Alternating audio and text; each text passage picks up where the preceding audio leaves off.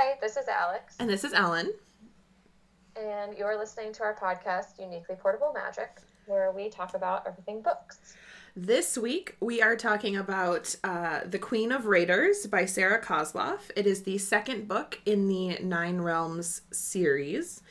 And it continues the story from A Queen in Hiding. It follows Cerulia as she continues on her journey and learns some stuff. It's a lot of stuff happens in this book. And then it follows Thalen and his group of raiders. And yeah, it's a lot of stuff happens in this book. Spoiler alert, if you haven't read it, we will be talking about it in depth. So if you care about spoilers, pause, go read it, come back, join us. If you don't care about spoilers, stay. We'd love to have you.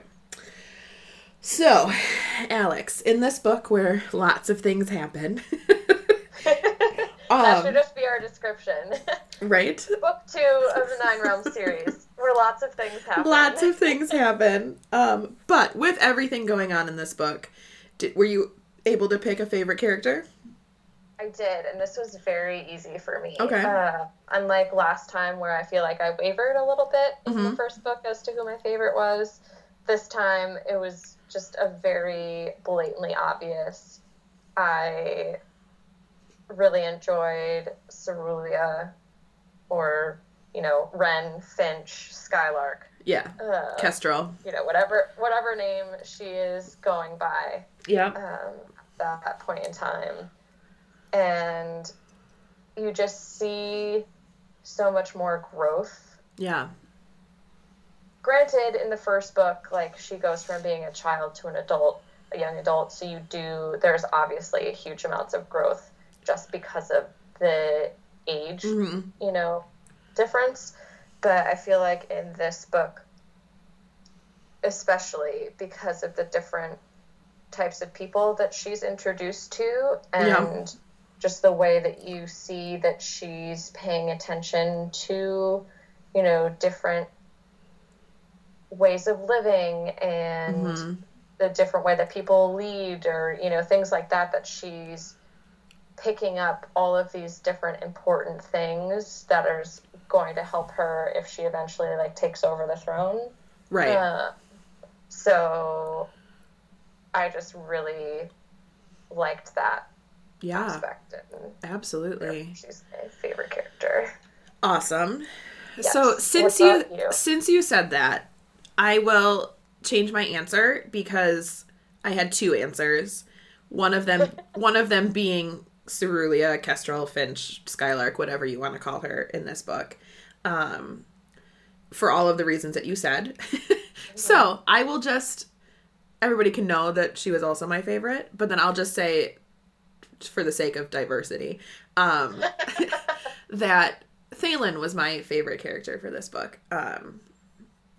I thought it was, interestingly enough, for a lot of the same reasons that Cerulia was my favorite throughout this book. It was very interesting to watch him grow into his leadership position and all of the care he took in being a leader and being a good leader, and watching him grow and change and adjust to his leadership role, I thought was fascinating. And the fact that he didn't lose that goodness throughout his throughout this storyline, he definitely changed things, but it didn't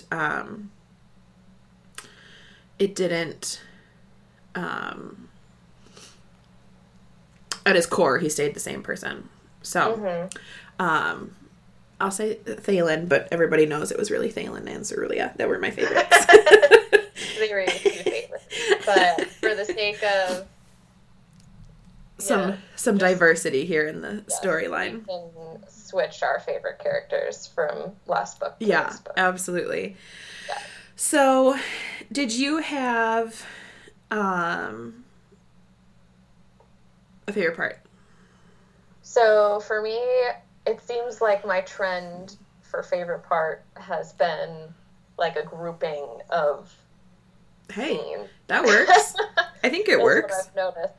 And I just really, I mean, I enjoyed this aspect of the first book, but I think in this second book, you really get to see Cerulea's relationship with animals so much more, and a diverse group of animals. Yeah. And I just love how she interacts with them, and how, like, the way that they speak back to her is so cute and so funny. And to me, it just makes sense, like, the differences that you can see in how different animals talk. You're like, oh my god, yes, that's totally what a dog would say. Or like, yeah, that makes sense. A parrot would totally say that. Yeah. You know, or just like the way that they speak. Or I just an eagle would totally sound like that.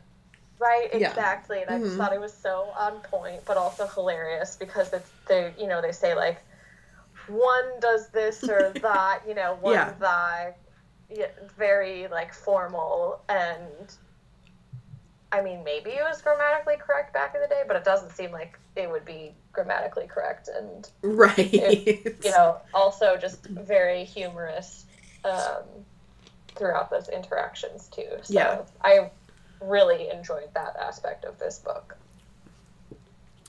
Same, because like I said the last time, who hasn't ever thought about being able to talk to animals? Like, yeah, that would be it's sort awesome. of it's sort of the like, if I had to choose like a superpower or magic, I don't know that it would be the one that I would choose, but I definitely wouldn't turn it down. Yeah, like I'd be okay with it for sure. I'm not gonna lie, reading this book, and the first one too, but more in this book, kind of because you see more of it in this one. Reading it with my two dogs with me for most of the time, there were certainly parts that I would like pause and I would just like think at them, and I'd be like, like, just in case, you never know. And did they respond to you? Not until I like poked them and like petted them and talked to them out loud. But we're working on it. We'll let you know if anything. If anything changes. It's a new aspect to their training. Yeah. Some very hardcore staring that they both pretty much just ignored, because they know that I'm a weirdo and they've learned to ignore me. So my favorite part was also sort of a collection of parts. But most specifically, it was 2 parts. And it's really funny that they were, because they were also the most like emotionally harrowing parts for me, or some of the most emotionally harrowing parts for me. But I loved the ambush scene right at the end. Like, I just loved, it was so cinematic. Like, I could see it unfolding in my brain. Like, it was just so well written.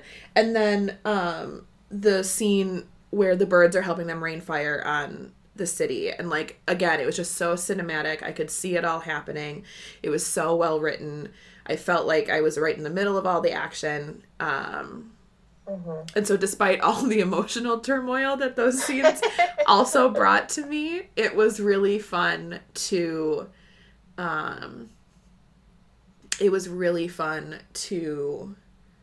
read and to be a part of, and it really brought me into the scenes. So those were probably my favorite parts. Yeah, I definitely enjoyed. And really kind of any of the fight scenes, I think is, yeah. Yeah, I think the author did a great job in terms of describing them. And I mean, there were definitely fight scenes in the first book, you know, with Queen Cressa and Lord Ambryce.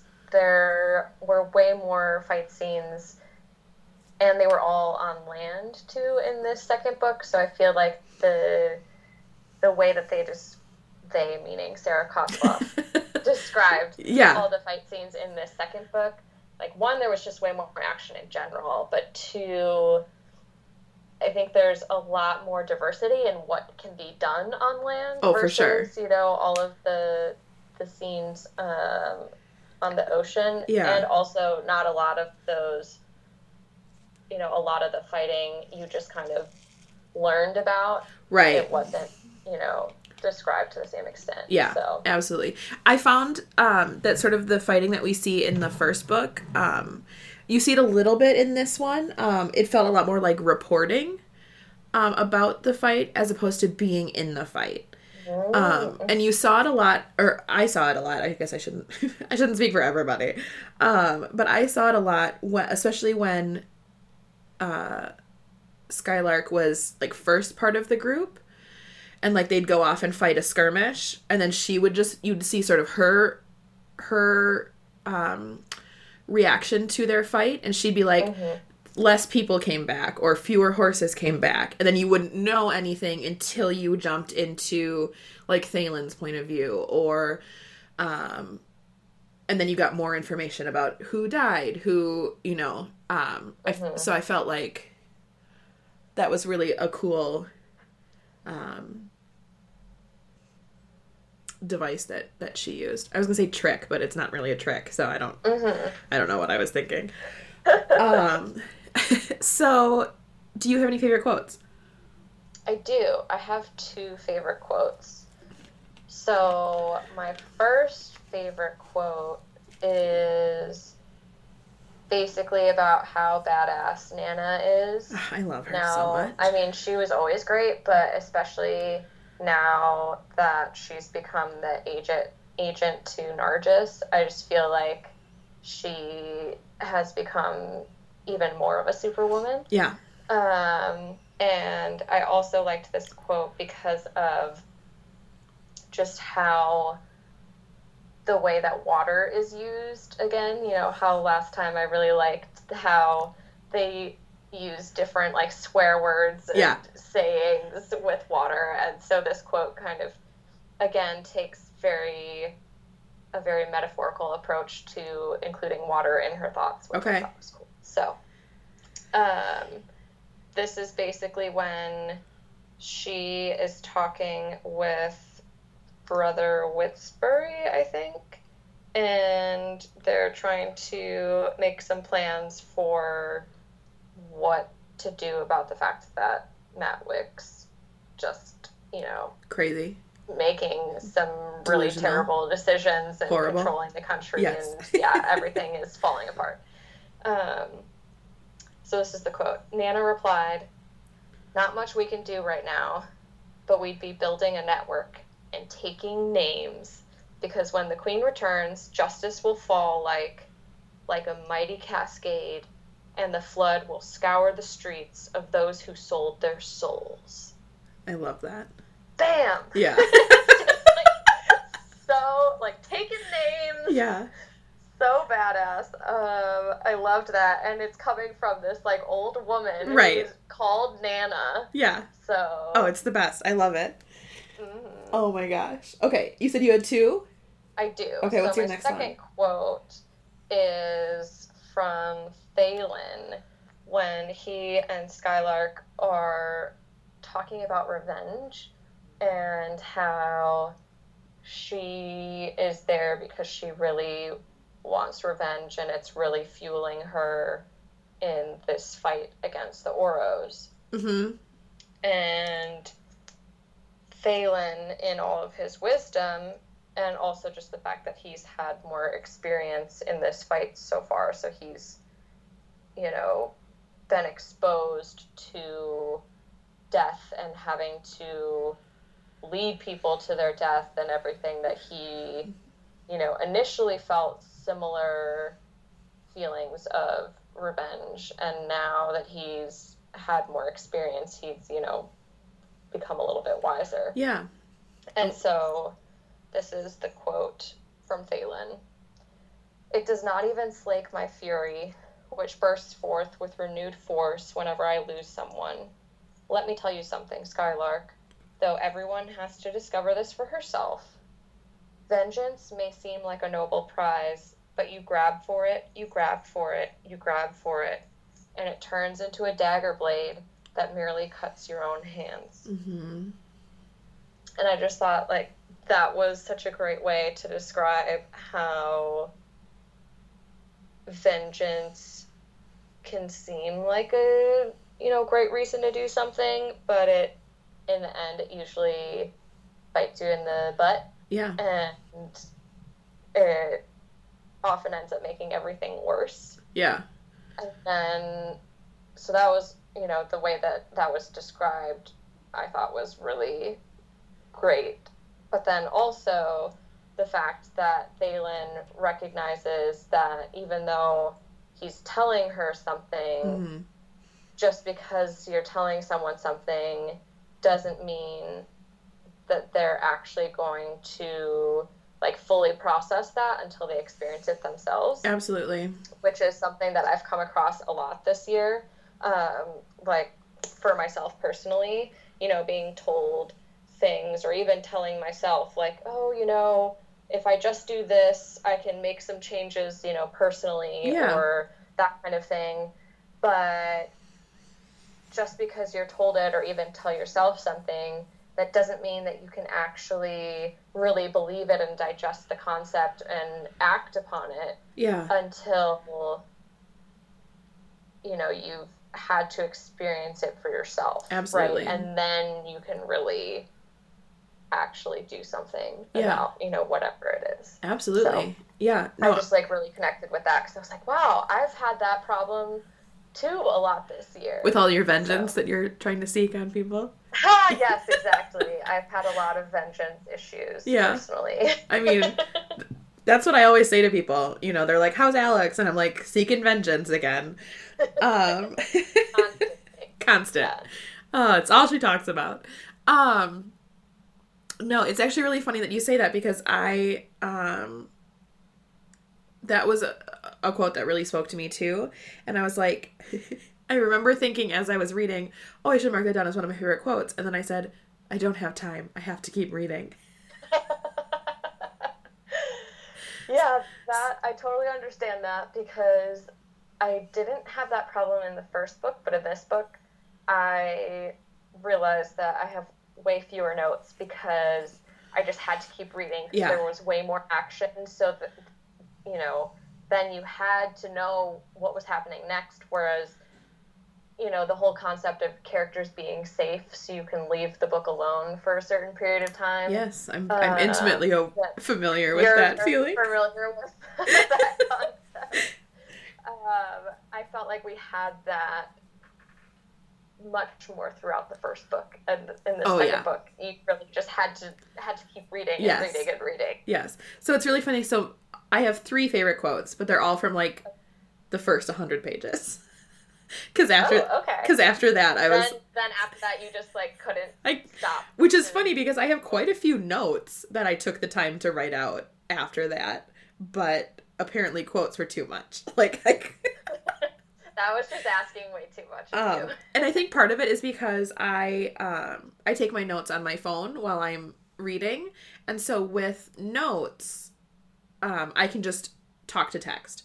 And so I can kind of keep reading as I'm processing my note, versus quotes. I want to make sure that I'm writing them down properly. So I actually sit and I type them out, and I double check that I'm, and so not that they really take that much more time, but when you're in the middle of a very intense scene in a book, you don't want to be like, oh, I'm just going to take a little note here.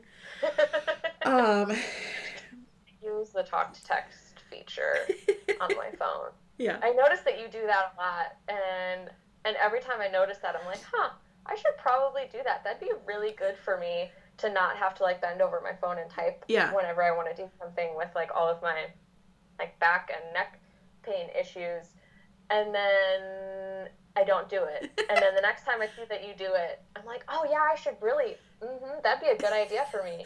Wow, she's so smart. Every time. Oh, I love it. That's hilarious.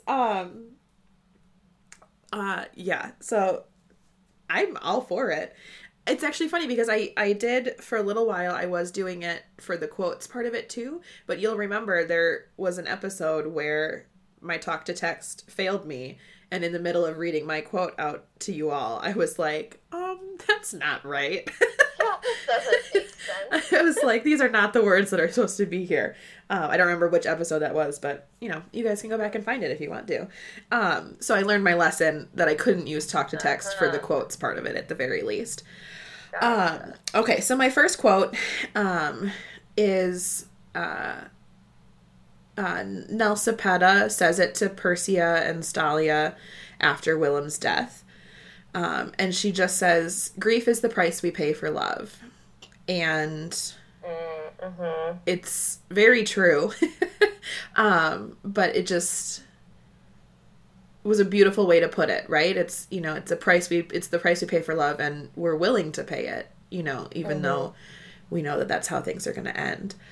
The next one, so like in our last one, we talked about me trying to keep track of how many times I cried and the different types of crying that I did. So Were you successful in this? I was. I teared up, cried, and sobbed a couple times during this book.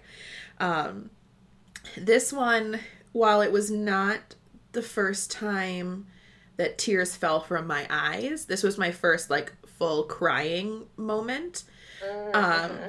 So because the first part, no, right, we'll talk about that when we get to the notes part. Don't get ahead of yourself. So this was my first full on crying moment, and I'm going to try to get through it without, I'll be perfectly honest. I read this aloud in my bathroom, looking at myself in the mirror a couple times, because I was like, don't cry, don't cry, don't cry. But, I'll probably still get a little verklempt. So this is, it's what Stalia says about Willem at his funeral. Yeah. And she says, he was my harbor, my hearth, my home, my heart. And that's all she... You're doing okay over there? Yes, it's fine. You can do it. I believe. And it's just so beautiful. And I thought it was such a beautiful tribute to every stage of a marriage, it's and to be honest, I liked that she wasn't he was my protector and my person who took care of me, I mean, although she does say that he was my home and my hearth, but that's a very different way than he took care of me and blah blah blah. And that's all we're gonna say about it. We're just gonna move forward. And so my last one is when Gardiner is teaching Kestrel about herbs and plants and all of that. And it's just this one little line. He told her that even when little change is visible to watchers, roots grow underground. And I thought that again, was beautiful. And it speaks so wonderfully to sometimes change isn't the stuff that we see on the outside. Sometimes the change that we see are the strides that we make within ourselves, or within whatever we're striving to be changing. And it doesn't mean that change isn't happening. It just means that it's maybe not as visible as some of the other stuff that you want. And that's a lesson that I have certainly tried to learn myself many times. So it was a nice little oh, hey. A good reminder to... Yeah, exactly. And then, like I said, pretty much after that, there were many times that I was like, oh, that was beautiful, but I couldn't be bothered to write it down. Because we had more important things to do. So let's dive in a little bit more in depth than we've already dived. Dove. But See, I don't know. We're so good at English. So Absolutely. my English speakers. Yes.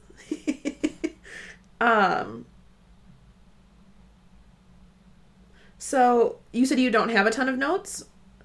I don't, but I figured we should talk about my first note, unless does your first note involve Willem, or did you want to talk about something else first? Nope, that's my first one. Okay, yeah, literally, my note is just, no. Yes. My note taking style has worn off on you. Exactly. Like, oh my gosh, why? I didn't see it coming. Why did it have to happen? Yeah. Yeah. Like, it's why? I guess also too, like, I didn't understand why realizing that she's the heir and that, like, he doesn't remember so that he was enchanted, why that made him so troubled enough to take his own life. So I think that's where I really struggled. Yeah. I was like, why would he do this? So I think he even says it at one point in one of his like rantings, and he says something along the lines of, what do you do when you realize that your own memories aren't your own memories or whatever? And I think the thing is yes, he's realized that she was the heir, but he's realized he can't tell anybody because it'll put them all in danger. And then I don't think he fully realizes, like, he realizes that something's going on in his brain, but I don't think he realizes that he was enchanted by Queen Cressa. Like, I think he's like, why don't I remember this? Why does everybody else seem to have this memory when clearly she's not this person? And I think the fact that he can't tell, like, especially his wife, for someone who's so stand-up and honest and dedicated, I think that's part of what took the toll on him. And then, of course, the additional grief of this child that he has raised for most of her life has now left, and he knows what dangers she's going to face in the world, you know, like she's, you know, so I think it's some added pain of like parental goodbye, you know, like. I know, but none of those are anywhere near, well, I mean, there's never a reason to take your own life. Like, yeah, there are lots of reasons, but none of them, you know, are ever enough to justify. But of course, the thing is that people don't have control over themselves when they've turned to that as their final option. You know, like it's, you know, they're not, it's not really it's not a decision of like, it's not a decision of like, I want to kill myself. It's, I want this pain to end.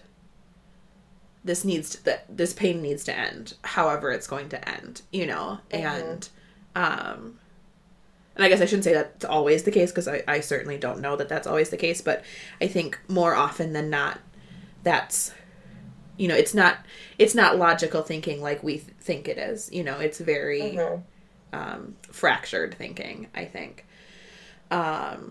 But, yeah, it just, oh my gosh, it was so sad. So that was my first, that was the first instance of leaky eyes, which means I had tears coming out of my eyes, but it wasn't like full on crying. It was just like a couple tears at a time. And I also had this thought of sort of worrying, because I have this theory that all of these people that Cerulia is coming into contact with, Persia, Stalia, the refugees that she meets on the road, the people she met in Slagos, they're all gonna, I have this feeling that they're all going to come into play later on in the series. Because, like, what's the point of, you know, like, I feel like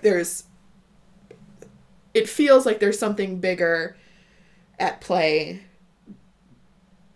than just, I mean, they've already played big parts in helping her grow and become the queen that she hopefully will become.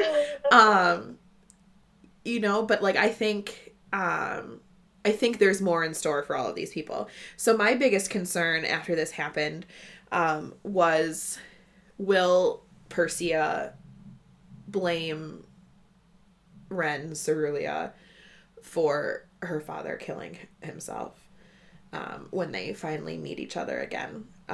Because I'm just going to pretend that that's absolutely going to happen until they're actually going to meet each other again. Until proven otherwise. Yeah, that's an interesting theory. I definitely did not think about that. I was just like, oh, okay, we're meeting these new characters and they're helping Ren in her growth, and then okay, bye.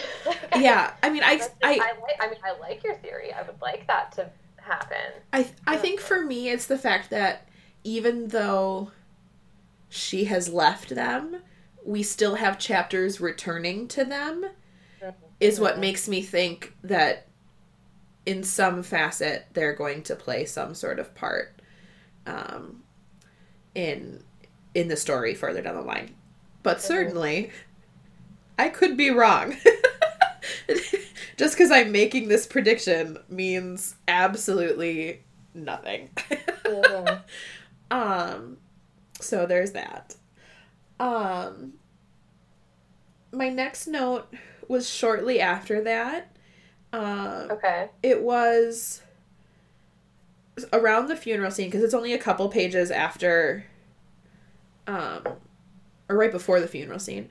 But it's, she talked about Persia and Lemley, and there's a little part where, Persia, like, leaned into Lemley or something like that, and I was like, oh, are we getting a little pre-romance? And I was like, I literally wrote Persia and Lemley, ? I can see it, period. That's it. But it just, it was funny because I had that note, but then later I had a very different note. Oh. Which we can jump to if we want to, but it's when Marco comes and he's doing his traveling and he goes to Duke Naven and then is introduced to Stalia and Persia. And he's this young man who has not really been interested in women or men. Like it's just very clear that he's just not interested in any sort of romantic dalliance. And then he sees Persia and he's like, oh, she's beautiful and blah, blah, blah. And I was like, oh, okay, maybe not Persia and Lemley, but maybe Marco and Persia. Okay. Like, I was you were fine with either. It wasn't problematic that there could be a possible different romantic option. You weren't like set on Lemley and no, because they're like little, it's like a tiny snippet. It's like she turned into his chest and cried, and I'm like, I could also be reading far too much into it, you know. But like I was like, I'm interested to see what happens with her, what's going on, so I'm interested to see what the end game there is. I'm keeping tabs. I have very little to go on for either of these pairings, so I'm equally ready for either one of them. I have no preference at this point in time. That's fair. Just little, not even predictions, but little like, I see you. If you turn into something, I want it known that I had an inkling. But of course, if it doesn't turn into anything, then it'll just be like, Ellen was reading too much into things. Which, you know, she does sometimes. So, I have a question for you. What was your reaction when you found out that Tenny used a fake stone? That was literally my next note. Yeah. Was like, that's how it happened. Like, did you see that coming? No. Because I totally didn't see that coming. I saw that she was faltering, like, in the sort of the end of the last book. Like, you could tell that she was, like, having second thoughts, I should say, but I had no inkling that that's how far, like, her guilt was taking her. Like, I had no idea that she was, like, that far removed from, oh shit, what did we do? Right? Like, it made me see her in another light. Like, she was atoning for her sins in terms of capitulating to Matwick and the rest of the council. Yeah. But at the same time, I was also a little disappointed because then you know that it's not new magic. Well, at least as of right now. You know. Right, but, like, I was excited for that the possibility of right. further magical abilities being for sure discovered. Yeah. And so the fact that it was definitely disappointing, but at the same time, great to see the sacrifice of another character and see that, you know, she wasn't as bad as we thought she was. And she was trying to redeem herself. Yeah. Which I always love to see that. I mean, who doesn't like a good redemption? I mean, that's the thing, right? Is we like rooting for, like, I don't know many people who are like, I want to see them get worse. Like, you know, like, especially when you're reading a book, like, no one's sitting there and being like, how can you get worse? Like, you know. Right. So my next note jumps a little ways. Do you have any other notes around that sort of part of the book? I don't. So my next one was sort of the first part of me realizing that Thalen was probably going to be one of my favorite characters in the book. And it starts on this little part, I should say, is on page 89 of the paperback version. Okay. And he is...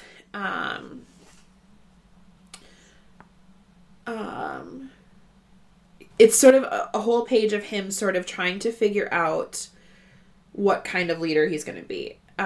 He has this whole little part where he's like thinking to himself, but how do these small gestures make up for my lack of experience? Why should these men and women trust me, a raw Scholarium student, to make the best decisions in a pinch? And then but like right above that, he's like, it's like he made a point of listening to any advice and offering praises for jobs well done. And,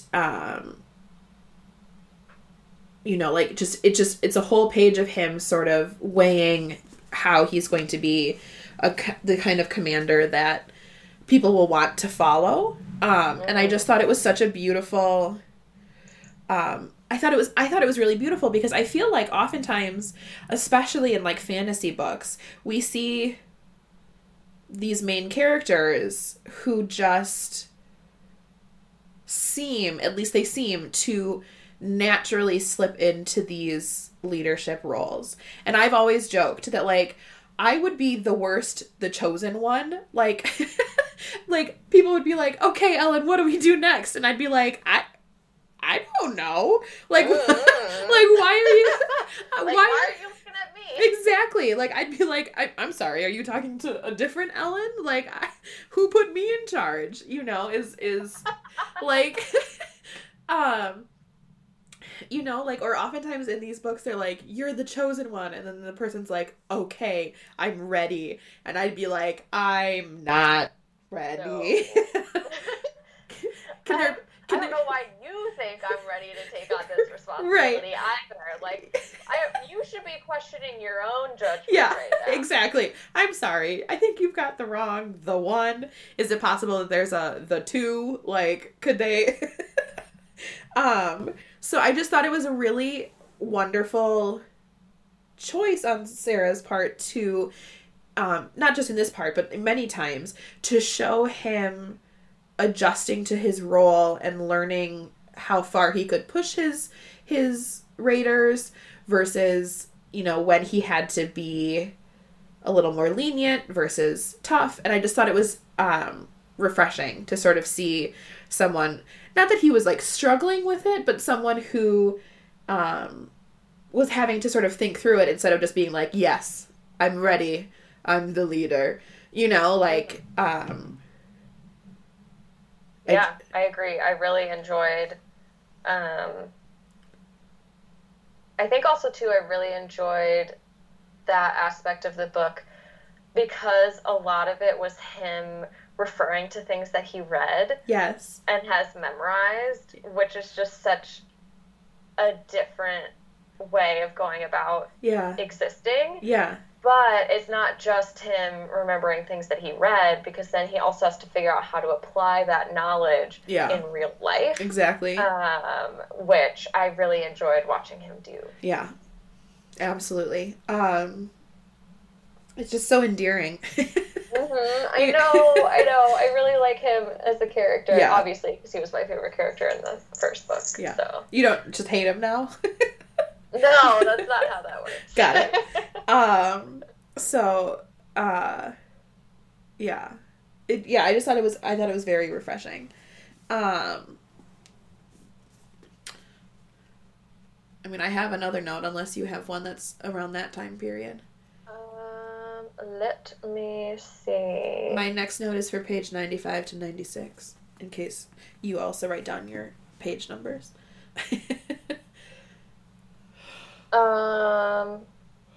No, my next note doesn't have anything to do with any specific time in the book. Okay. And then my next note is like way towards the end. Okay. So obviously I was very absorbed in the book and engrossed in it, and couldn't spend a second to write a note.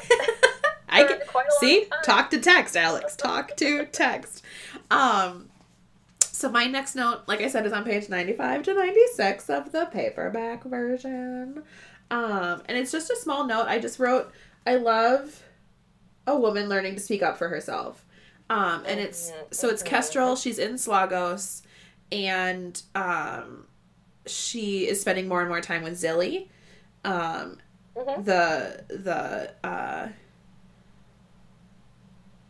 tavern owner. Tavern. Yeah, I was like, it's not an inn. Why do I keep saying innkeeper?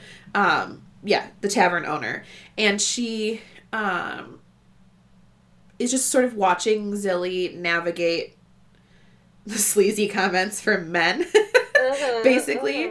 You know, and she studied how Zilly handled the men who came into the Blue Parrot. "How's my beauty today?" she accepted as a friendly remark. When a man asked, "Why didn't you warm my bed last night?" Zilly retorted, "Your bed, 'tis full of fleas," which brought general laughter at the expense of the customer who had crossed the line. And then it jumps into two men approaching Kestrel, Ren, Cerulia, whatever you want to call her.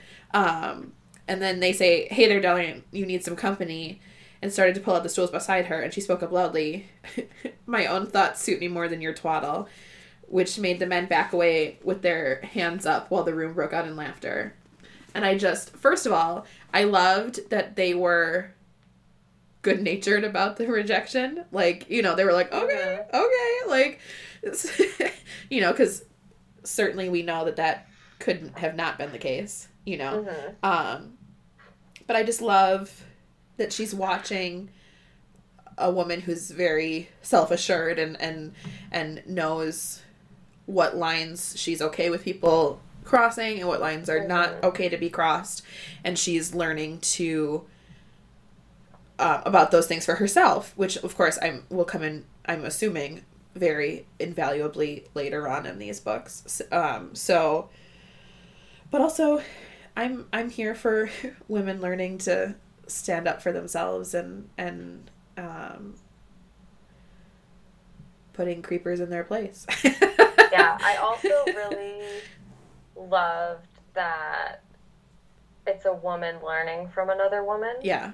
And recognizing where she has shortcomings, and that someone else can do what you're looking to do already very well. And not a lot of people can do that. A lot of people will feel threatened by someone else having, you know, better abilities than them. Absolutely. Or something like that. And so, one, it just speaks to the character of Kestrel, but two, it's just a very good example and reminder of, one, women should always support women. Yeah. And, well, in general, there are some special cases where maybe you shouldn't support a woman who, you know, abuses her spouse or, well, yes, certainly, you know, murders someone or, you know, those kinds of Wait, things. we're not supposed to support people? Oh, shoot. I have know. Gotta go. No. News to you. Shoot. You don't want to support murderers? Oh, I have a lot of checks to cancel. Yeah, but just in general, seeing a really great female friendship and relationship between them, I loved. And then also, this reminded me, the fact that she's the tavern owner, that I really like that Sarah Kosloff, so far in her books, has not allowed a similar hierarchy in, you know, gender that we see in our society to pervade to the same extent into the world that she's created, because you see not a lot of women, but more women than you would expect in higher roles like ownership and leadership than a lot of other fantasy books that tend to base themselves on more like medieval, you know, times, that kind of thing, or just based on our society, which still is patriarchal, sexist. Yeah, exactly. It's actually really interesting because I totally agree, but I love that she also she has like different levels in each of these new societies that we're coming across, right? Mm-hmm. So like in Weirendale, right, where it's been queens and their consorts for forever, like you would think, oh, it's a very matriarchal society, but it's not. Exactly. So like, even though that their highest position is held by a woman, she still has very limited power. You know, she's got the council, like clearly she's got limited power because they were able to chase them out of the capital in the first book, you know? So like, so I found that very fascinating. And then you see like the Melee people, and like they seem to be very like equal, you know, like women are fighting, women are, you know, looked to for answers. So I thought that was really interesting. Or like even the like Alpatar people that she comes across, they seem to be a little more equal. And then like when she's in Slagos, like she even comments about how like freely Zilly like is with her like sexuality, and like how she takes lovers if she wants them, says goodbye to them when she's done with them, you know, like, and does what she wants to do, and no one seems to think less of her for it. Like, you know, like people still come to her tavern, people, you know, quite regularly, you know, people still interact with her, and you know, there's no slut shaming or anything, you know, like, so it's, I totally agree, and I like that there was quite a bit of variance in it too. Or even in like the Oromondo people, like when they're talking about the Magi, and they're like, there's always 4 and 4, right? Like all the what was it, all the odd ones are male and all the even ones are female or whatever. Like that was really, you know, because it seems like their society is very patriarchal, right? Like all of their higher ups in their armies are male and they only fight male, but like it's a kind of another instance where there are women in power, but maybe not in as much power as it would seem like they have, you know. Can we talk about the Magi for a hot second here? Because pun intended. Oh, actually it wasn't at all. I totally didn't even realize what I was saying. Oh my god, I'm so punny. You are so punny, Alex. I'm actually really bad at puns. So, well, that one worked really well. I accidentally did that. Yes, that one worked really well. So is it just me, or does it seem like eating volcanic ash to gain power seems like a bad idea? like, they all seem to be, like, all the Magi seem to be going crazy / have some, like, physical problems, maladies as well. And while it seems like they're blaming that on the plague, yeah, I personally feel like maybe eating volcanic ash could be doing that to them. Or it's a mixture of it, you know, like it's probably certainly not helpful. But I imagine that they've been eating this volcanic ash for as long as they've been having Magi. So it's like, have the Magi always been a little bit off their rockers? Or yeah, is it a new thing, so it's like a combination of the poisoned water and the eating the ash? That's true. And, like, I'm biased that, like, in our world, eating ash is going to be problematic. Right, exactly. Maybe it's magical ash, you know, like... Yeah. Or just, like, that doesn't have the same effect as it would if you were living in our world. Exactly. And, yeah, I guess that's a bias that I have. Where I'm like, that doesn't seem like a good idea, but in reality, in their world, that's not... I mean, you could be totally right, Alex. It could be not a good idea. But, yeah, that's really interesting. Yeah, I agree that it's probably not a great idea. But we still have 2 books. Maybe we'll find something out. I do want to quickly hop back to Slagos for just a second. Okay. Because how brilliant was it that she thought to use the parrots as spies? Like, right. Oh my god. Because they're everywhere, first of all. Second of all, they're parrots, so they do what parrots do, and they repeat. Like, not only can she talk to them, and she can get the information that's, like, in their brain, but she can also actually actively hear, I mean, basically what these people are exactly saying, instead of having the animal trying to relay what they understood of what they were saying. You know? And it seems like, I don't know if this is correct, but what I gathered is that they can also imitate the voice and, like, accent. It's not just saying the words, too. Yep. Which I thought was... I know. She's so smart. Extremely helpful and really cool. That queen of ours. She's so smart. She's so smart. Mm-hmm. Yeah, I was thoroughly excited about that. I was just like, it's brilliant. You're so smart. Yeah. Well, so since we're still talking about Slagos. Yeah. I did have a note, so technically it's from, like, later in the book. Yeah. But I figure it's a good time to bring it up. Sure.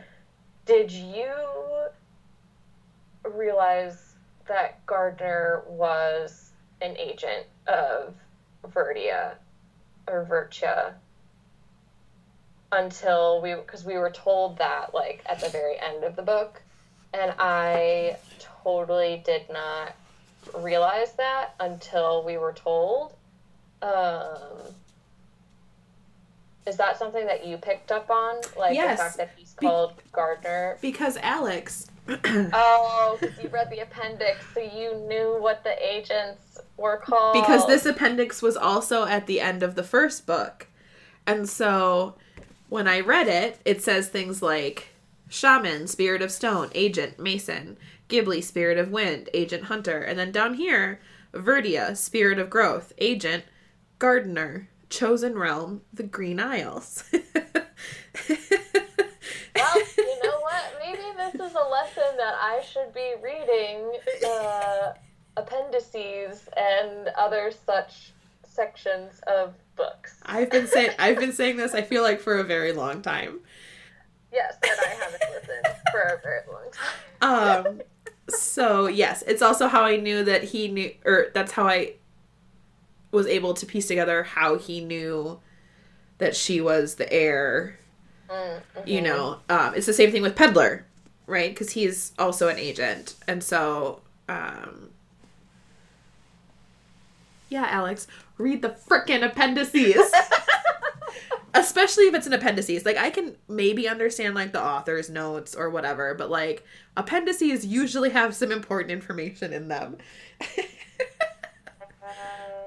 I tend to skip those because I'm like, I don't need help with the characters or the names or the kingdoms. I got this. It's all good. Mm-hmm. No, I don't got this. I don't got this. Yeah, so I'm sorry to burst your bubble, but yes, I did know that he was an agent. I guess it's just me.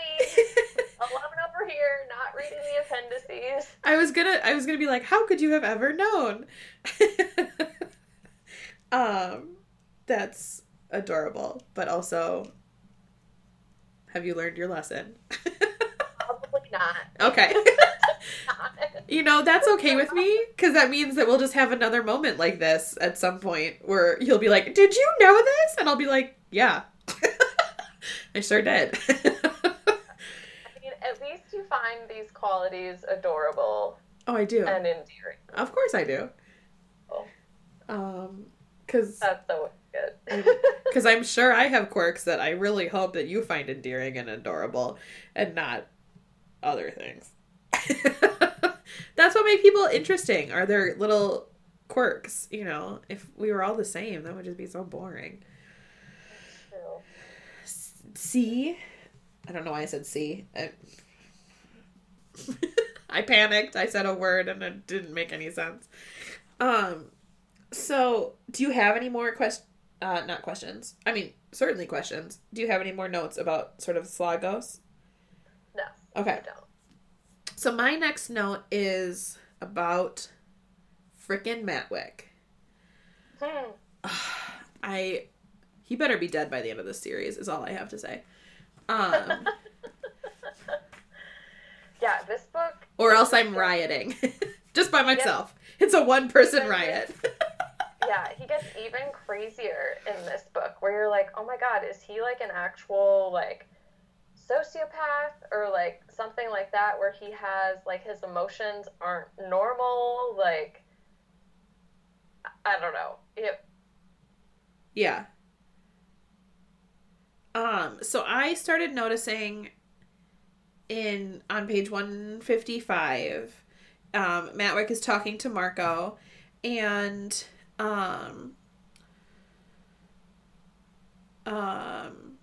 he is sort of talking to his dad about people who are like asking people to come to aid. You know, he's like, why haven't you called for King Rickle of Lortherod, you know, the half brother of the queen? Like, why haven't you asked for his help? You know, these duchies are having issues. And then he's sort of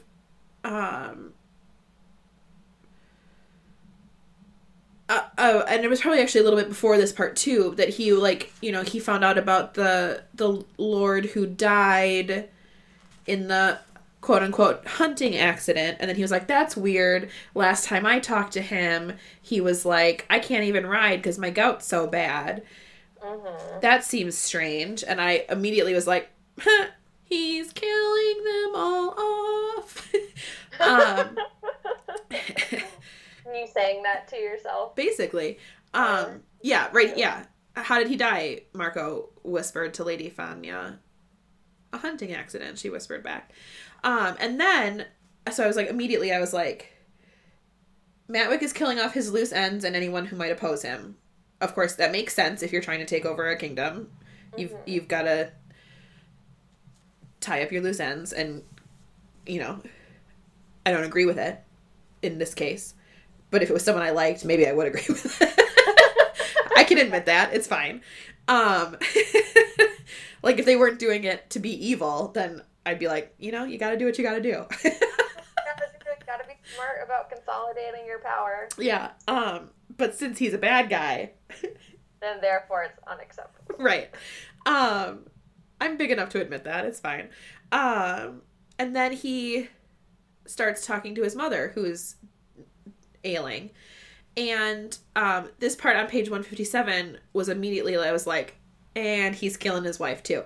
Because he says later, when his father joined them, he shared Marco's concern about his mother's condition. He fixed her tonic himself and bid her drink it all down.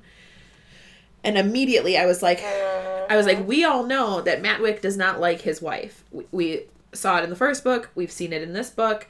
Like, we know he doesn't like her. He does not care enough about her to actually be making her something that will help her and then drinking it down. And I was like, he's killing his wife. Which, of course, was confirmed at the tail end of the book. But, like... So then I'll jump to these two notes because I have two notes about that point in time too. So like, one, she knows that he's killing her. Like, she has no doubt in her mind at the end of this book that Matwick is the reason that she's dying, and she's letting it happen, right? Like, yeah, which was... I think it's because she's trying to protect Marco. Like, I think that's...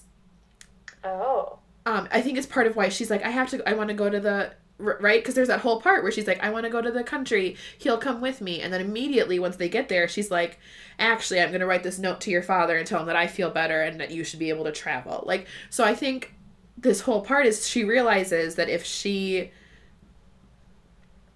puts up a fuss, brings her concerns to anybody, that puts her son in danger. You know? So I think that's what I read into it, at least. That's why she let it happen. But I was like... In case I didn't think so before, he's just horrifying. Yeah, like, he really is. He's like, oh my god, I am ready for him to be dead. But like, oh my god. And it's driving me crazy that the people who aren't working for him, except for like that midwife lady who he basically tried to kill in front of a whole bunch of people and then had her locked away at the end. Like, or healer lady. That no one sees it happening. Yeah. And I'm like, open your freaking eyes, people. Like, oh my gosh. Seriously, though. But it's one of those things where, again, as the reader, we are privy to more information. Right, because we get his, like, internal monologue and all of that. Yeah, and so then we get even more frustrated yes. with other characters for not knowing what we know. Then I started thinking things to yourself, like, how do I write a letter to a fictional character and tell them what's going on? We're not crazy at all. No, I'm just trying to be helpful, okay, Alex? So my next note is about Finch saying goodbye to the Sweet Meadow survivors, but I also wanted to just talk about that whole part of the book. Like, when I first was reading their, like, first chapter, I was like, what? Actually, I'm still kind of like, what part, specifically it looks like Gunnet, but, like, what part do these people play in this big puzzle here? You know, like, I'm trying to figure out where their pieces match, like, because clearly Gunnet at least has some role to play because Peddler saw him, you know, coming. Right. But I'm very intrigued by them. Like, what is it about these goat herders, specifically this relatively young goat herder? Mm-hmm. What part do they play? Yeah, that's interesting because I don't think I really thought about that at all.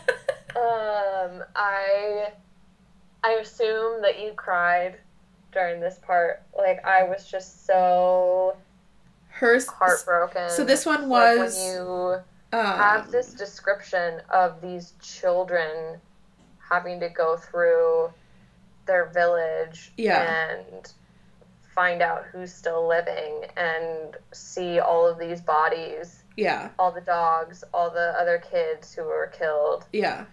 So so that part was teary but not quite crying, number one. Okay. And then them saying goodbye to each other was teary but not quite crying, number two. Mm-hmm. And I find that in those instances, Generally what happens is the point of view shifts or the chapter ends before I can fully sink into my emotions about it. But yes, it's horrifying. But I think it's a beautiful choice that Sarah made to not just show you the big casualties. You know, like, we're seeing every facet of this war, and we're seeing every facet of how awful these Oros soldiers are, and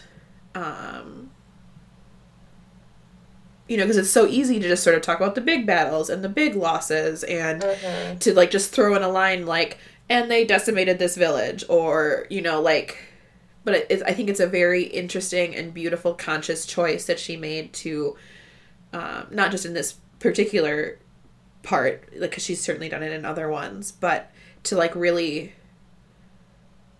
talk about every facet of war and the casualties that come from it. Both, like, physical casualties, like number of dead, versus also, like, emotional casualties, and the lasting effects that it has on people after that. So I don't know how to finish that thought. So I think the way to finish that thought is to realize that the title of the next book is A Broken Queen, and the little saying across the top is, not all scars are visible. Yep. So that's going to be the next book that we read. I know. And I'm pretty terrified that we're just going to get more pain. Yeah, more pain. More pain, no gain. And it's going to be even more of those emotional scars. Yeah. And, you know, we're already seeing so much of the emotional turmoil in the characters from all of their experiences in this war so far, that I'm just, like, a little terrified based on the title of the next book. Like, how much more can I handle? Oh, right? yeah. Oh, yeah. I'm already so nervous about the rest of this series. Like, oh, my God. Oh, okay. In a very smooth transition, I would like to talk about Skylark joining the Raiders and that whole thing. And then it also moves into my next notes here.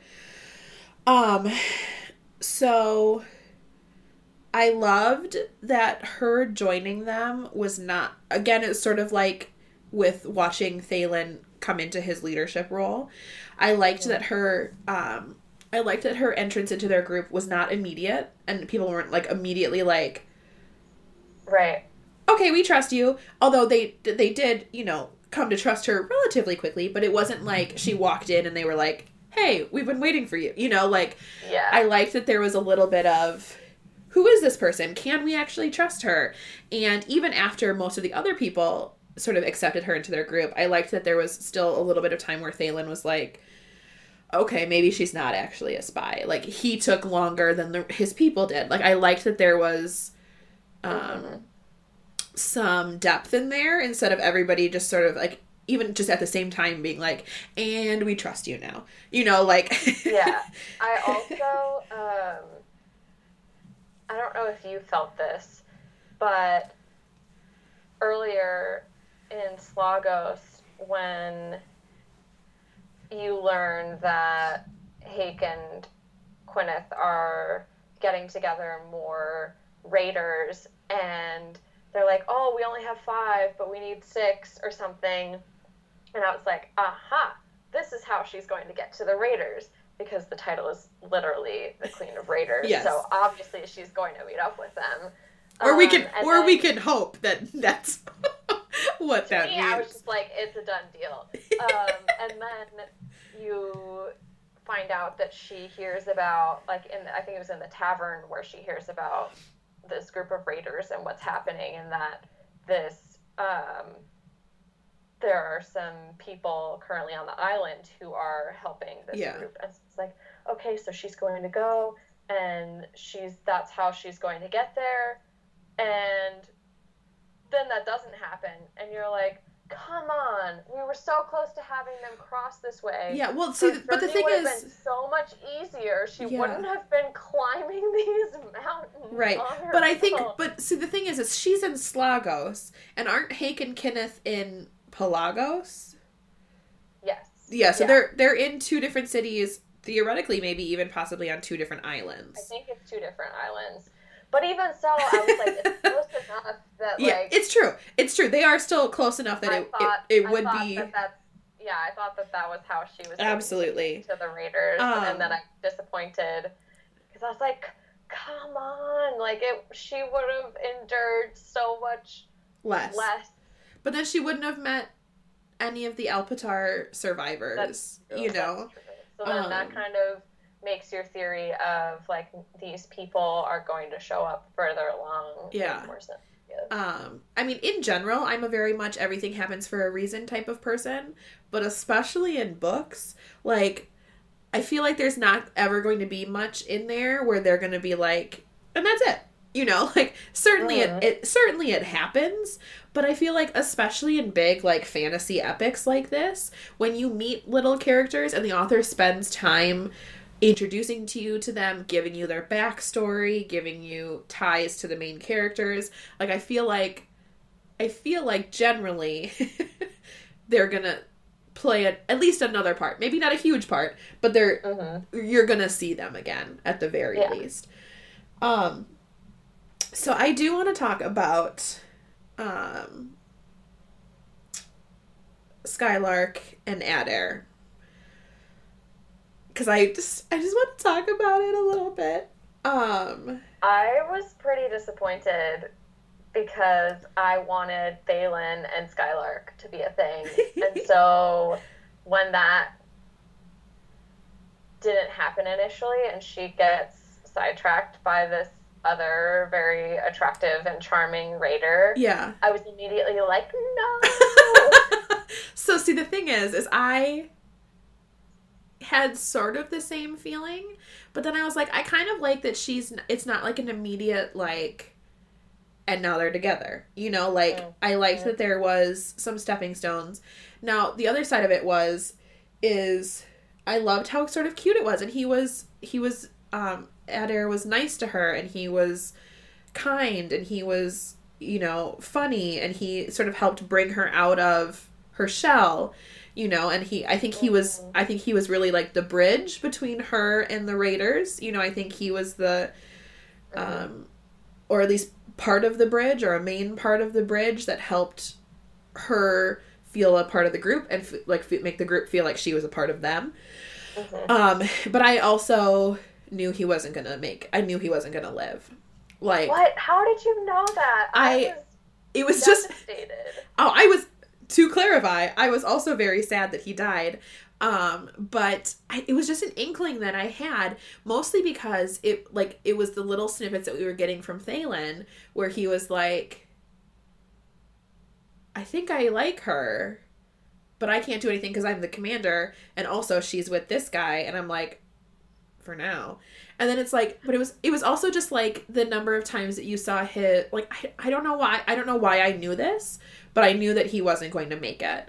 And I think it had also sort of something to do with the fact that, like, I don't know, it was like something with, like, the tallies that he was keeping, you know, that we saw at the end of each of his chapters.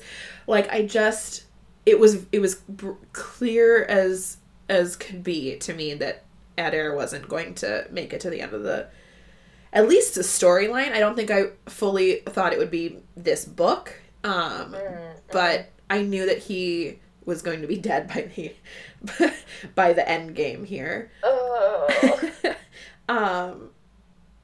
Which does not mean that I was not sad when he died. But I didn't I didn't cry or anything like that. Go me. Success. But one of the things that I really liked about this sort of cute little romance between the two of them was so on page 324, if everyone can turn to their books. No, I'll turn to my book. You don't have to. He's making her the shoes. You know, they've started kissing a little bit. And then she's riding back from where she was with him to like the group, and she's thinking to herself, and she's like, had anyone noticed how long she'd been gone? Did she care if they had? Had they broken some rule? Did she care if they had? And then she asked this question that I thought was so beautiful, because this is like her first romance, right? Like, and she said, did she want Adair, or was she just flattered that he wanted her?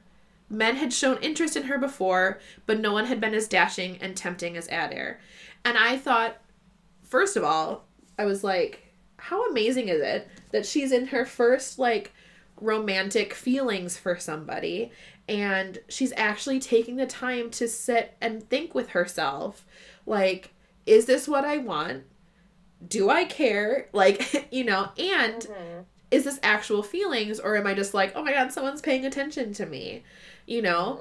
And I just thought that was awesome to have in there.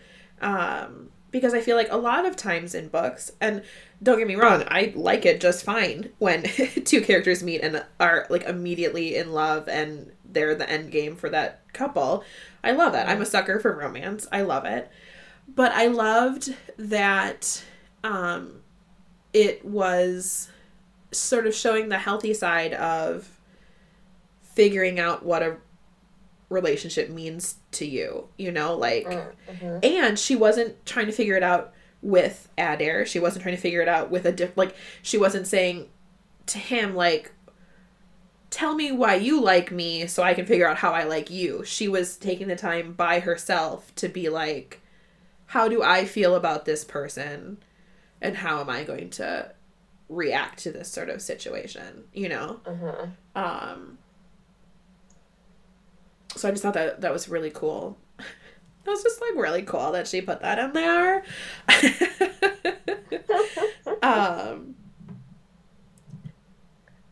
So then, yeah, my next note after that was, I don't think Adair is going to live.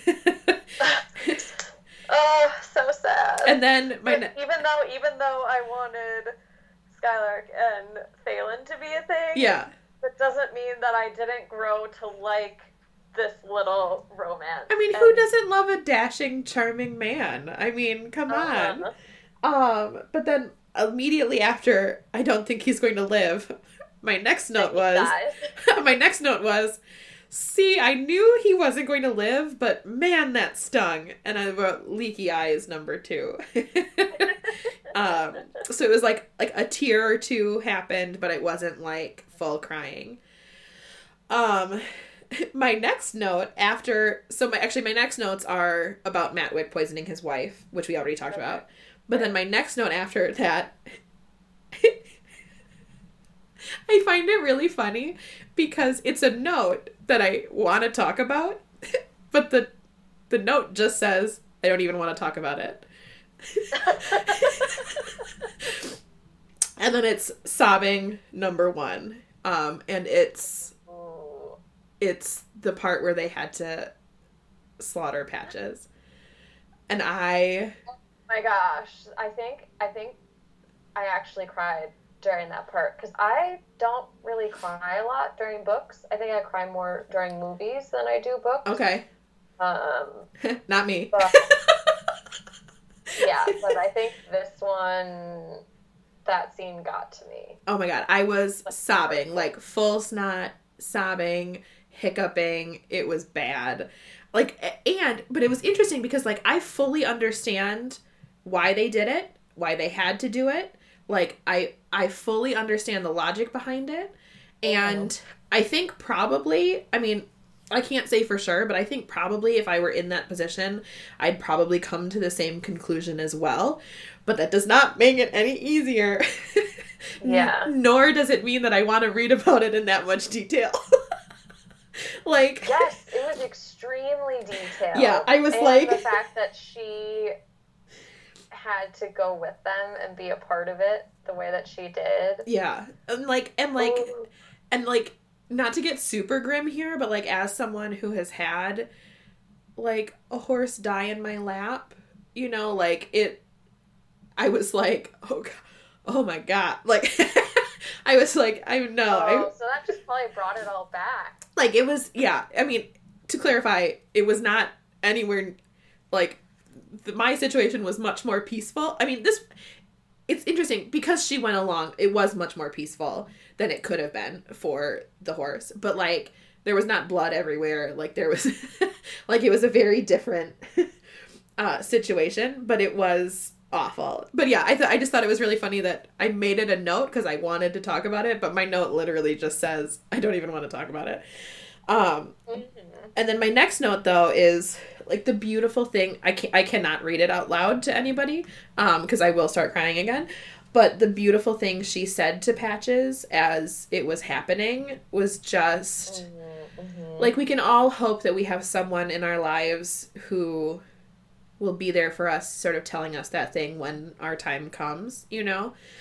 Yeah. So I just thought that was really beautiful, and now we're going to stop talking about it because I'm going to start crying again. Okay, sounds good. I'm okay with that. My last note is just,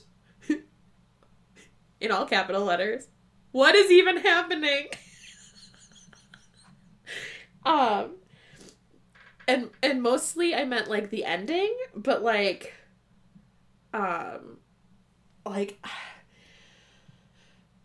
when we knew it was a trap, and they knew it was a trap, and they were still like, let's do it. I was like, I'm sorry. Am I the only person who's like, no, you let them pass, and then you figure out how to get the frick out of there? Like... Oh, yeah. You weren't the only one who had that thinking. I was right there with you. I was like, sure. It would have been one thing if we knew it was a trap and they didn't know it was a trap. But, like, and of course they didn't know how bad of a trap it was going to be, right? They had no idea about the wolves. But, like, they're like, it's probably a trap. Yeah, it's most definitely a trap. And they're like, let's do it. And I was like, I'm sorry. What? Oh, yeah.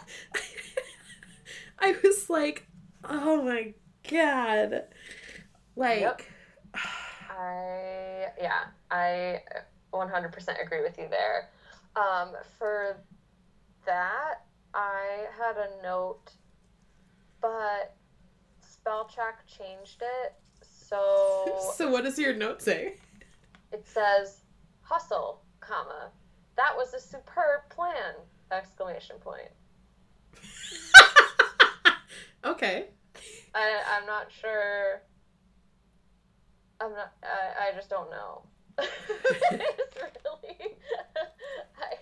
I'm very unclear as to what... Did you write a page number by any chance? No. See, that's why I also put my page numbers next to my note in case something like that happens. Just for future reference, if you want to also do it. Yeah, I did have another note that... Not about hustle?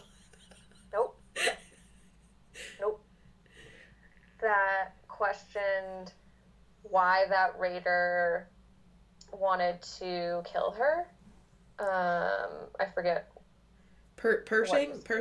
What was his name? Yeah. Because then Parsnip? we found out after the raid that he had jewels, so it looked like someone paid him to kill her. Yeah. I just assumed that he was working for the Oros or Matwick or something like that. But that doesn't make any sense because no one knows who she is or where she is. Yeah. So then how could... So certainly not Matwick, but, you know, Pemphis. Yeah, we have never gotten any indication that anyone has been able to find her or have any inkling of knowing where she is. True. But that's what I don't understand is how he knew.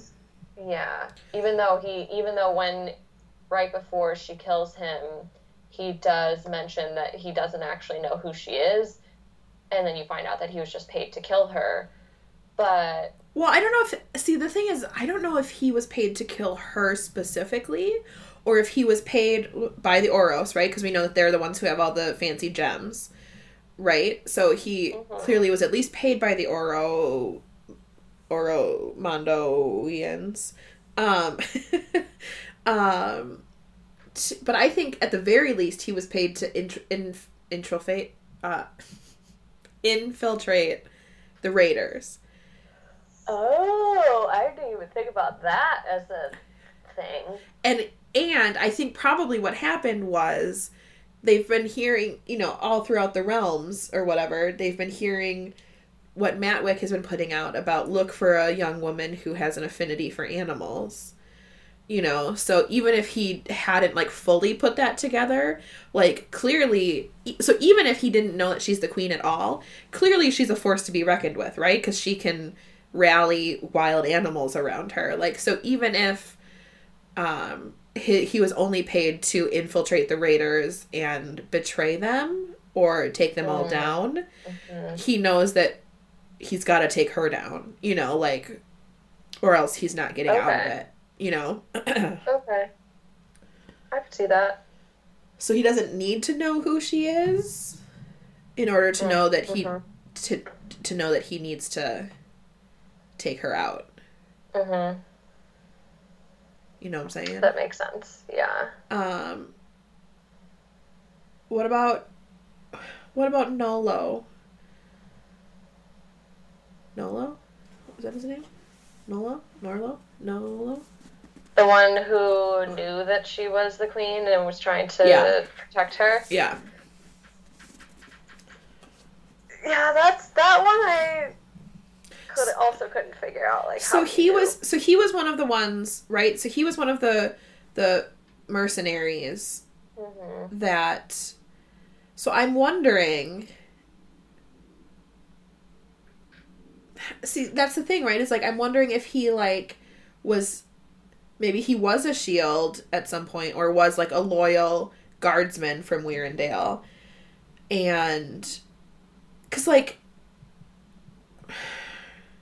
it would make sense, logically, if you're looking from the outside, if you have at least as much information as we have, that, there are these raiders who are wreaking havoc in Oromondo. It would maybe be a little bit of a stretch, but, logically, you could think, okay, so they're responsible for killing Queen Cressa. Potentially, this lost Princella/Queen will make her way to them to try to help them. It's maybe a little bit of a stretch, but I would say that's a big stretch. But also it's a fantasy book, so sometimes people make jumps. That's true. So was he a guard who was actively looking for her, or was he a guard who was clearly I'm not doing anything good here, I like what these guys are doing, I'll go join them, and then just happened to come, there's so many questions, and we'll probably not get the answers to it, because he's dead. That drives me crazy. So, hopefully, maybe we'll get a little bit more information about him. My last thing that I want to talk about is the ending. Do you have anything that you want to talk about before that? I wanted to also talk about the ending. And then... Oh, I did have a couple of more notes. Great. So let's go through that before we talk about the ending, and we can use that to close out the episode. Yes, because we'll talk about my last note, which is what is even happening. So, remember when I said last week with the first book that I wasn't getting antsy with all of the different plot lines and that like, I was enjoying that. Yes. And I brought up it's because they're being, they're in a safe place when we leave them. Yeah. Yeah. Yeah. So in this book, I definitely had that problem. You were antsy? Like, no, we need to go back to this storyline. I need to know what's happening. So that was fun. Yeah. Another note that I had was, what exactly is the relationship between Matwick and Oromondo? And yeah. I'm hoping that that's something that will be better explained as we continue in the series. But it's been something that's been bothering me from the very beginning. Right. In terms of, like, what is happening, who's sharing what information, for what end. Right. Because you see that they're supposed to be enemies because of some long ago thing that happened.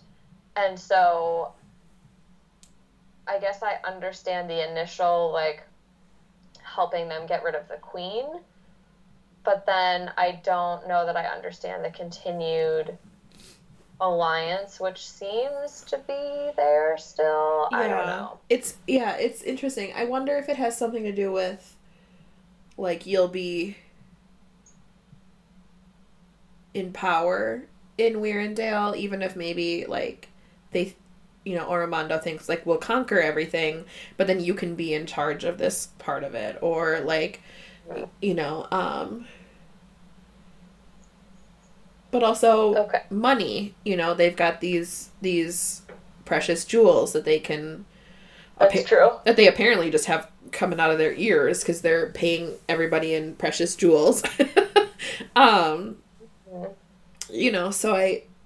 but I agree. I hope it gets flushed out a little bit more because I'm very intrigued to figure out what's going on with that as well. I agree.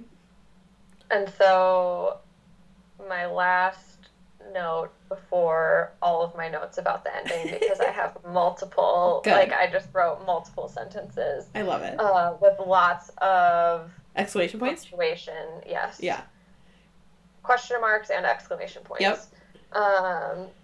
So I have this question about how the spirits didn't know that the plague was being caused by water contamination and weren't doing anything about it. Because they seem to be interfering through their agents in the world.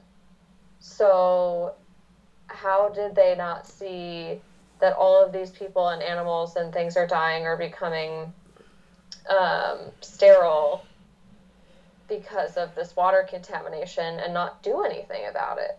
Because they seem to be, like, all-knowing and, like, know all of these other things. How could they not know about this and do something about it?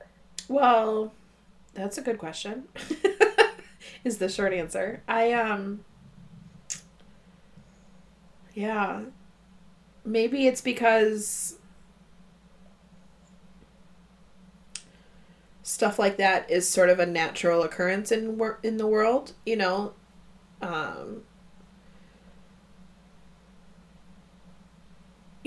people cause issues and contaminations and because, that's their whole thing, right? When they're at the end and they're like, do we bring her back? And part of them are like, a few of them are like, yeah, because they interfered with the natural order of things. Like, maybe, even though it's technically not natural, right? Because it's not like the earth is causing this. It is humans that are causing this. But, like, that's unfortunately sort of a natural progression of humanity, right? Is that they contaminate the areas that they live in, right? So maybe it's just not something that, while it's awful and horrible and, we hope that it'll be something that can be fixed or whatever, it's not on the same scale as, like, losing a whole line of magic because these people like... Well, but I mean, at least, like, inform your agent, like, Pozar could have informed his agent that this is happening, and then his agent could help his people. Right. I know. I don't have a, maybe the future books will let us know. Yeah, that was something that definitely was bothering me. Yeah. But, yeah. So, my biggest thing about the ending, so they get her out of the jail. I was so worried that she was going to stay a captive and that her hair was going to grow out and they were going to know who she was. Right. And I was like, oh, and because then they're going to be like, oh, ho, ho, ho, look who we have, right? And so I was like, I was glad that they got out of there. And then it was, okay, so this is a quick little tangent that I promise will circle back to what we're talking about right here. There's an episode in New Girl where Schmidt, Nick, and Jess get stuck in a cellar. And they are trying to call for help, but they have no service in the cellar. And so Schmidt and Jess's phones are dead. And Nick is like, my phone's not dead. And he goes, oh, but there's no service. And then he's like, oh, but they have Wi-Fi. And then he's like, oh, but they need a passcode. And he goes, I'm on a real roller coaster of emotions. They keep flying up and smashing down. And that's how I felt at the end of this book. Like, I was, like, my emotions were all over the place. I was like, she got captured. They're going to figure out who she is. Oh my God, they saved her. She's out of there. Oh my God, they're running for their lives. Oh my God, is she dead? What just happened? Like, and then I was like, and then I'm like, there are 2 more fucking books. I was like, what just happened? And then you get back to the thing with the agents, and I'm like, and then I was like, oh, they're going to bring her back. But then by the end, they haven't decided. And I'm like, no, what? Like, oh, I know. The cliffhanger of this book was so real. I couldn't handle it. Oh, I was so mad. I was like, I'm sorry, you didn't even come to a decision yet. I know. They really left us hanging. Like, really, really, really... just terrible cliffhanger here. It was so funny because in that escape, when the Magi like threw the fire at her, my first thought was, she's the water queen. Like, it's gonna hit her, and like she's gonna be immune. Like, was my first thought, because like, what happens when you put water on fire? Water wins, right. You know, like, and so I was like, haha. And then when it was like, Thalen was like, and then she was just gone, and I was like, oh no, my theory was very wrong. I was like, I was not accurate at all. And it was horrifying, and I hated it. And yeah, my first thought was that, like, after she was hit with the fireball and she disappeared and they didn't see her in the water, was that mother and daughter can't go through the same thing. Like, they can't be both fighting for another cause. Yeah. And then perishing from Magi fire. Like, yeah. It just can't happen. You can't do this to me again. Like, that's so funny. One death by fire, yeah, while, you know, fighting not for their country but for, like, an adjacent cause, yeah, is enough. Like, I can't handle this again. Right. That's so funny, because in my whole thought of, like, she's the water queen, fire doesn't hurt her, I apparently completely forgot about her mother, who was basically burned alive. So mm-hmm. That would have definitely helped, you know, my theory not be a theory if I would have remembered that little right. tidbit. Oh my God, I forgot all about that. You're absolutely right. Yeah.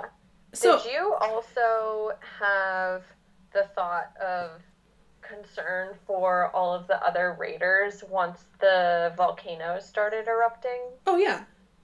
I was very concerned that they weren't going to show up again and that they were all going to die. I feel like... So I also feel this way about...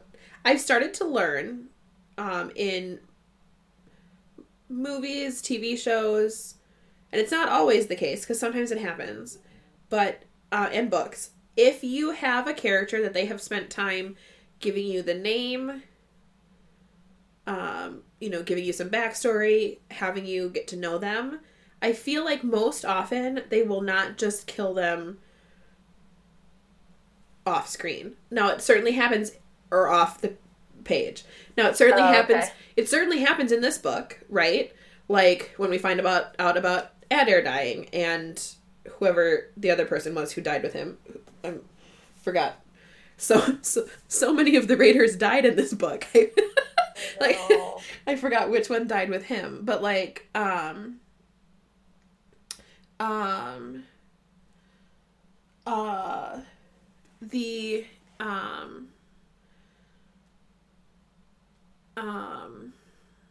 I don't think it matters what his name is. I don't need to look for that. I don't either. But it's interesting. So I had that thought of, they're not just going to be like, and then the volcano killed the rest of them. Okay. You're helping alleviate my concerns. Because, yeah, I definitely was concerned about that.